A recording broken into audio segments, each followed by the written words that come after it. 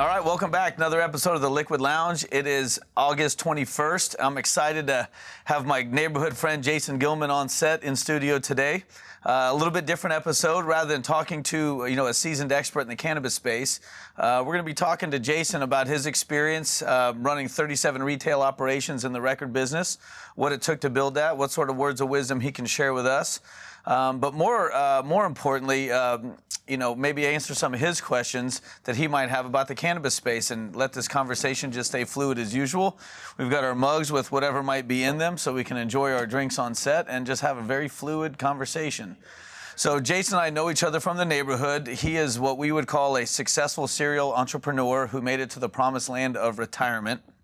And which is always the ultimate exit, right? I mean, we all have an exit by, whether it's going public or by, being acquired. Hopefully it's not bankruptcy, but ultimately it's to get to retirement. And you've been able to make it there. And, while we're able to have some cool conversations over a bar and a drink and a bite once in a while, the things that we've been able to learn from you have, been pretty awesome. And so it was cool to have you on set. Let's talk about some of those things. Give us a little bit of a history, Jason, if you would, about, what you did, many years ago in the record business.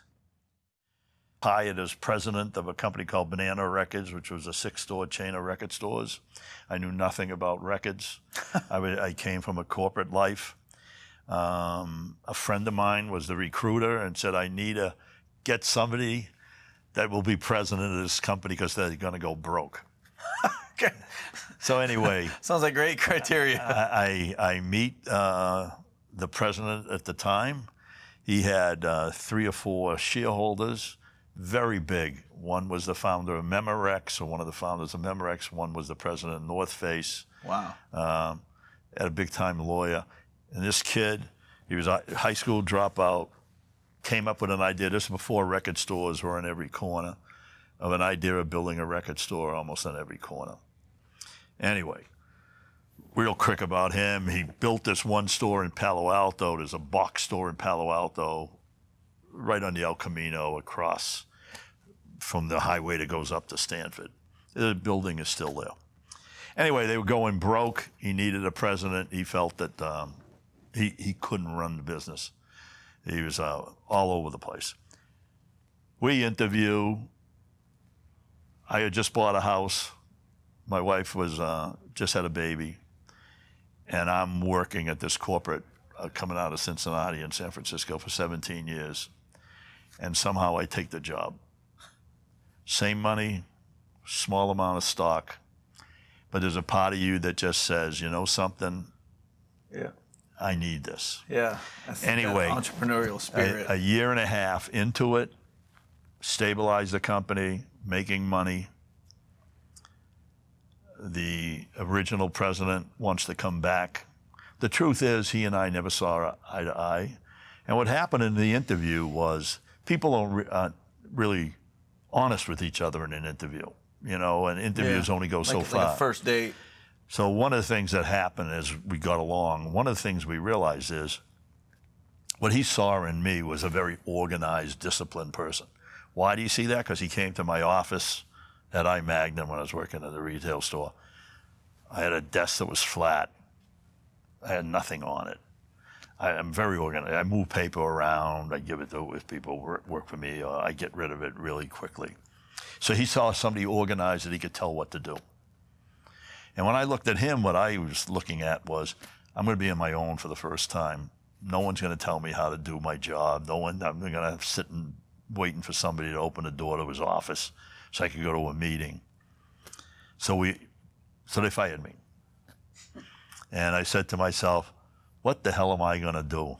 I'm never going back to work for somebody again.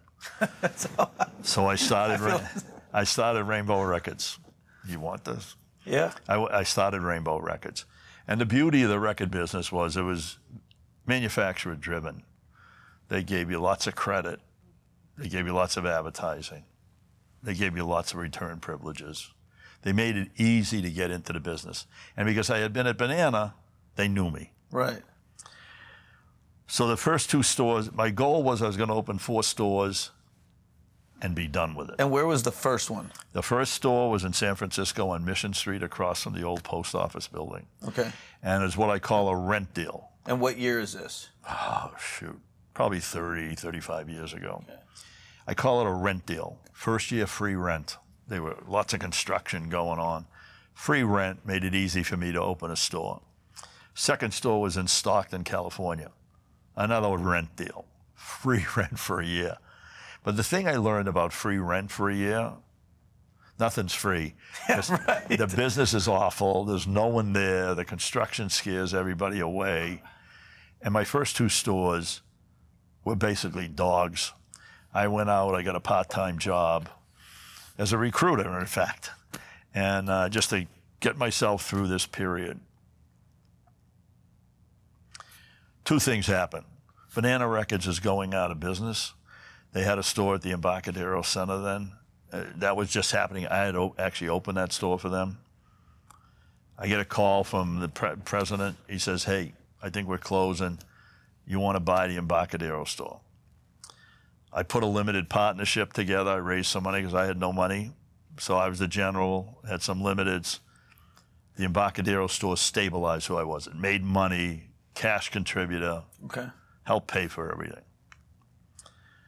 And then the deal of a lifetime came my way. This architect that I knew that was the architect for MacArthur Park in San Francisco says he's in Santa Rosa. He's with the manager of the Doobie Brothers. Awesome. They own a property on the corner of Steele and Mendocino, up the street from the mall and down the street from the junior college and the high school. Perfect. So I drive to Santa Rosa, and I meet the general manager of the Doobie Brothers, one of the nicest human beings I met. I mean, and one of the people that I realize is the type of person, he gets me, I get him, and I could do business with, and they could do business with me. Right, it's great that you recognize that right away. We're on this dirt. Ron Nunn was there, the architect, the manager, the general manager of the Doobie Brothers, and me. And we made this deal in about 25, 30 minutes. 20-year deal, no personal guarantees. Ron Nunn would be the architect. They would build the building. I would get the records, the fixtures, the this and the that. We shook hands. They started construction. Anyway, it was... that's a real handshake deal. I did, through my career, I did quite a few of those. Now, would you say over the course of your career, the majority of your handshake deals worked out the way they were supposed to? So a couple things.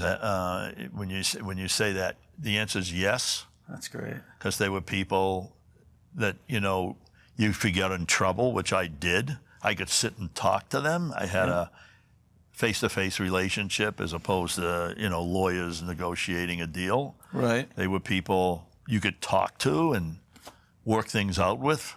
So I would say yes. I mean, I have to say, a lot of deals weren't done like that, but enough.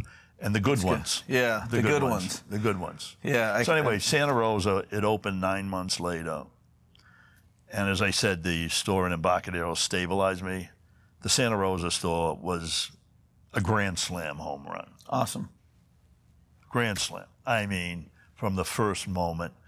And we did everything you know how to do to get that store to open, whether it's disc jockeys, painting faces, giving away records, doing, store-wide sale. Experiential type name it. Yeah. We had lines out the door. That's to great. get into the store. It was a dream. Anyway, then I had two stores that Embarcadero's a home run, Santa Rosa's a grand slam home run, the two dogs are dogs. I spent my life going from one store one day to the next store the next day and living in the pool. So that was store 4. Yeah. And then how did we get the next 33? Okay. Then Banana Records is going out of business. And the president, we're not going to go into names, the president calls me and says, hey, I'm closing up. It's like the cannabis industry, no names. You want to take the stores off my hands? So there are some good stores there. There were some bad stores, but there were some good stores. Anyway, Take the good with the bad. long and short.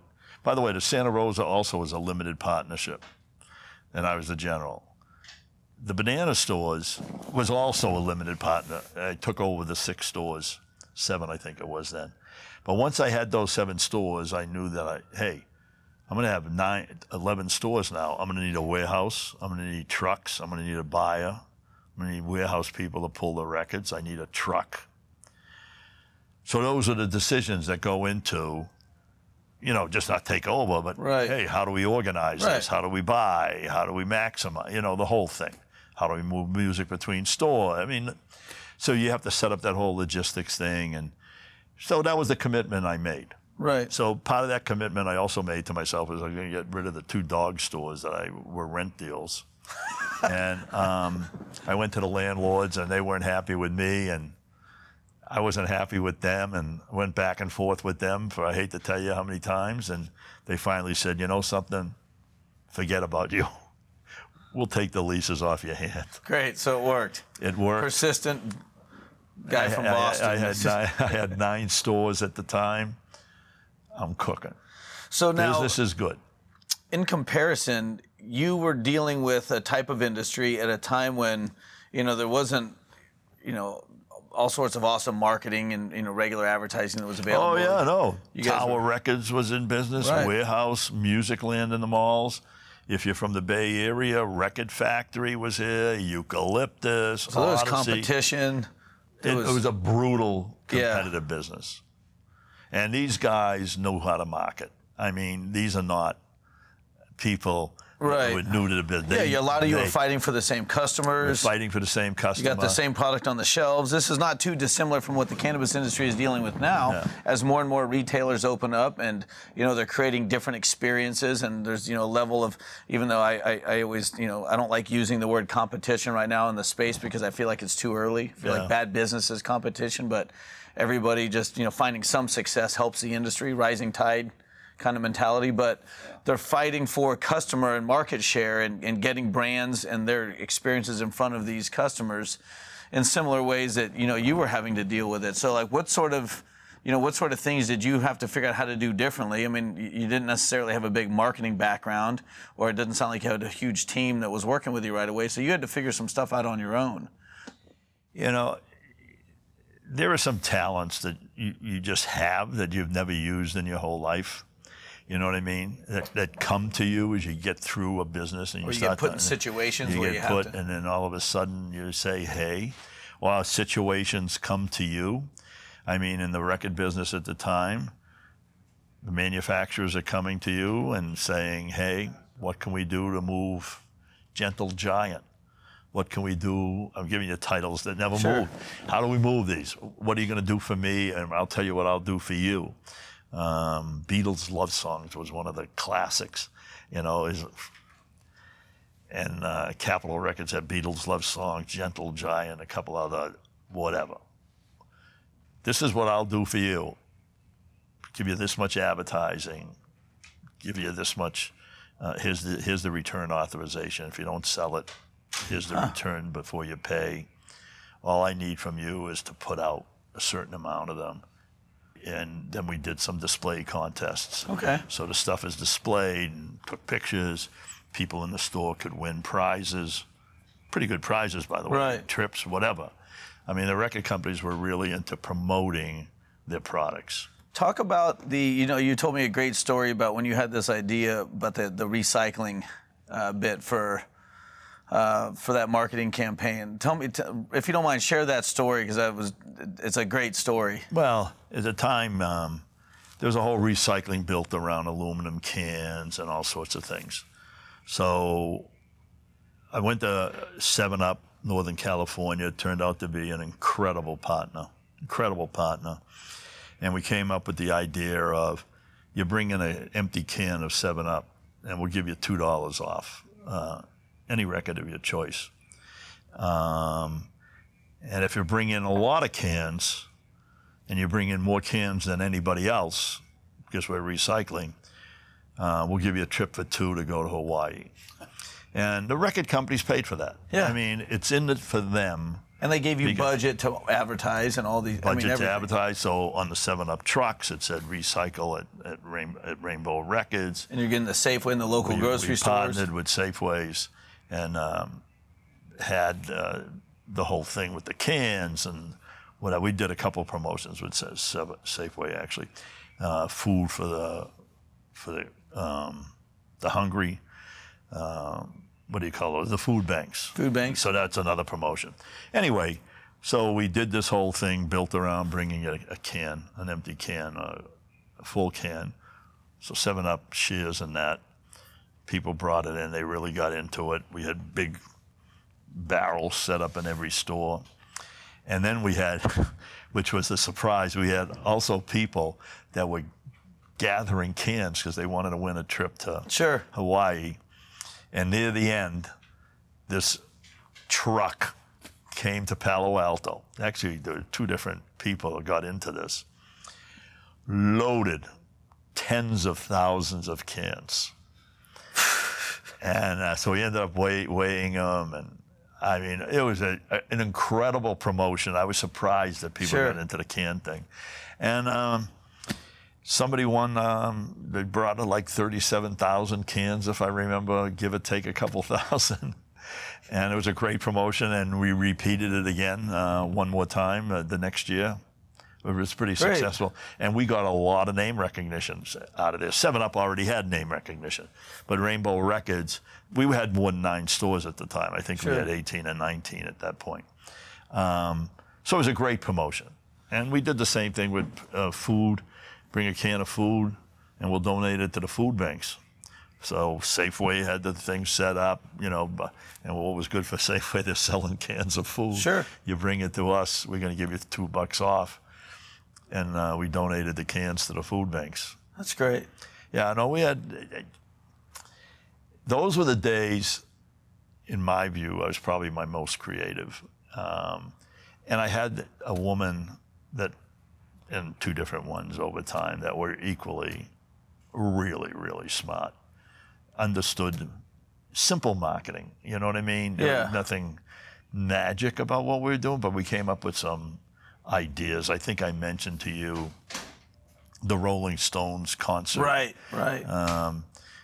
The patch, the ticket became a patch to the concert. Yeah, that's a good one. On one side was your ticket, and you peeled it off. On the other, you could put it on your hand, on your leg, and it was $2 off every Stone album. And when you present it, and that's customers and the record companies pay for that because they want to move product. And if you bring them at the time, I don't know how the cannabis business is, but at the time, if you came to them with a creative idea that they could see, hey, this might have some legs.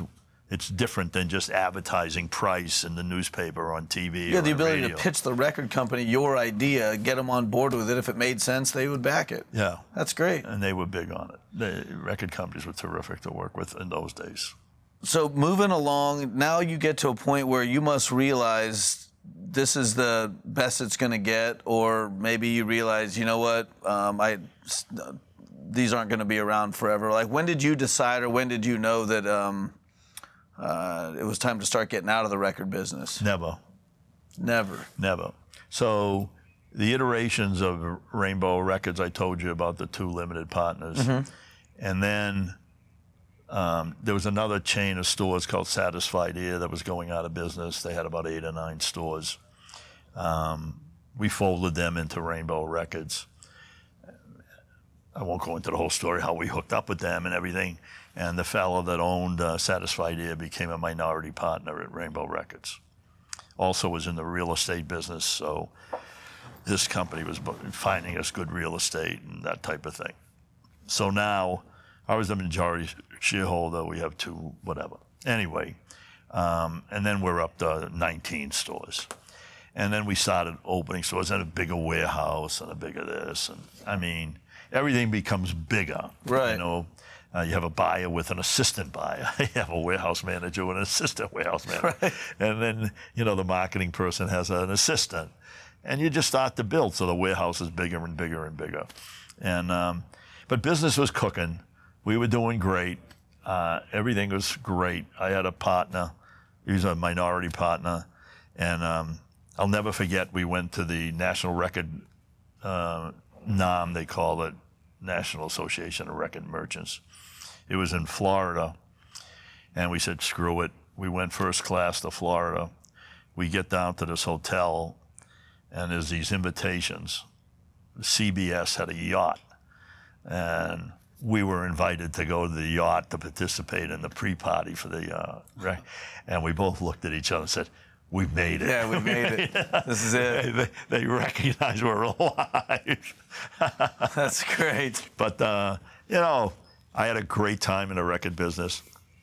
There came a time, a little more than halfway through, I decided either the two minority partners had to go or I'm going to go. They wanted to stay and keep the thing going, so I negotiated to get out. So I left Rainbow, and the two of them kept the company going. I then I got into the video business. I had 4 or 5 stores called Video Playhouse when the video business was smoking hot. And I did reasonably well in the video business. It's similar to the record business, hit-oriented with catalog. Sure. Working with the studio, whoever it's it is. It's the same thing, advertise.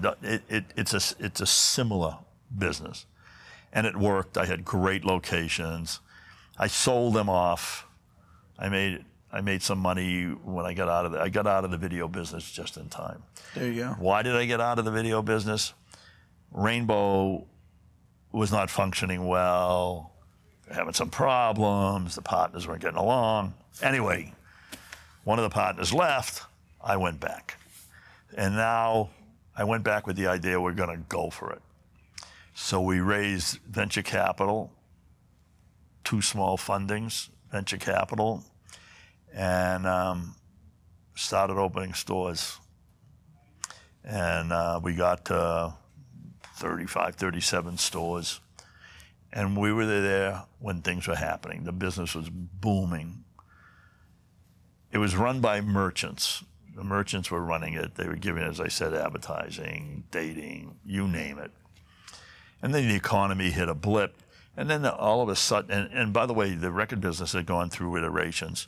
You had cassettes and 8-tracks. The 8-tracks are gone. CD. And then all of a sudden now there's CDs and the records were dying off. Then you had cassettes and CDs. And then you had, what the hell's the name of that company? There's a web-based company. I can't remember their name. Napster? Napster. Yeah. And they started coming on. I mean, lots of things started happening, and the economy turned down. The record company started being run by finance people, and the marketing people were not demoted, but, at a different level. And then all of a sudden, everything changed. I mean, the dating, if you don't pay in 60 days, if you don't, the returns are now, they're going to charge you a handling fee. Advertising is going to be locked in at 2.5%. Gotcha. The deals so that they the good old days, as you referred to them earlier in the good old days were gone. It was over. Yeah. And slowly but surely, bad economy, Napster, terms, everything came at once. And as an entrepreneur, sometimes you don't see the end. Although we did have a chance to sell a couple of times. But you don't see the end coming, and you think, oh, I'll close this store. Oh, I'll do this. And do you think that's part of your entrepreneurial DNA? Because I feel like I have that too, where you can't see the end, or you're blinded by what your vision and you itself. also think, hey, that store's a lousy store. That's hurting the cash flow. I'm going to get rid of it. That one, I get rid of those 7. I do this. Preserve these. In some cases, I had some mall stores. I sold some of them off. So you do what you think is going to stem the tide, so you have a place to rebuild from. Mm-hmm. I didn't see the business dying. To go from cooking to zero. What advice would have been helpful to you at the time? Like, what could you, if you could go to your younger self and say, hey, by the way. I signed personal guarantees on the music. never sign a personal guarantee. Okay, no matter what the situation is. Walk away from the best deal in the world, Okay. in my view. All right. Never sign a personal guarantee because they'll never go away. And if it's a personal, they're going to come after you for it. Okay. So, Jason Gilman, tip number 1, don't sign personal guarantees. What about tip 2? You had another tip. Well, I had a really good time in the record business. I did really well. At the end, maybe not so well. And I did have personal guarantees, and I got hurt pretty bad. But even to your starting entrepreneur self, you give it your dream. I mean, if you dream about it, risk. You know what I mean? Take the risks. Okay. I mean, like I said at the beginning, just bought a house, just got a baby. All I knew was the corporate world, but there's something inside of me that said, you know something? I got to do this. Yeah. This is 6 stores that are going out of business. They're not going anywhere. And I didn't know one record from another. Never negotiated a lease, never did any of those things. But there was a part of me that said, you know something? I want to be my own person. Yep. I want to be my own person. So you go with your gut. And yeah. Well, right on. I really appreciate you coming on and talking with me and sharing those stories. Most importantly, that advice. That was really good. Jason Gilman, a retired, successful serial entrepreneur who has done what we all hope to be able to do. Thanks again for being here. I really appreciate it. This was great. This was great. Thank you.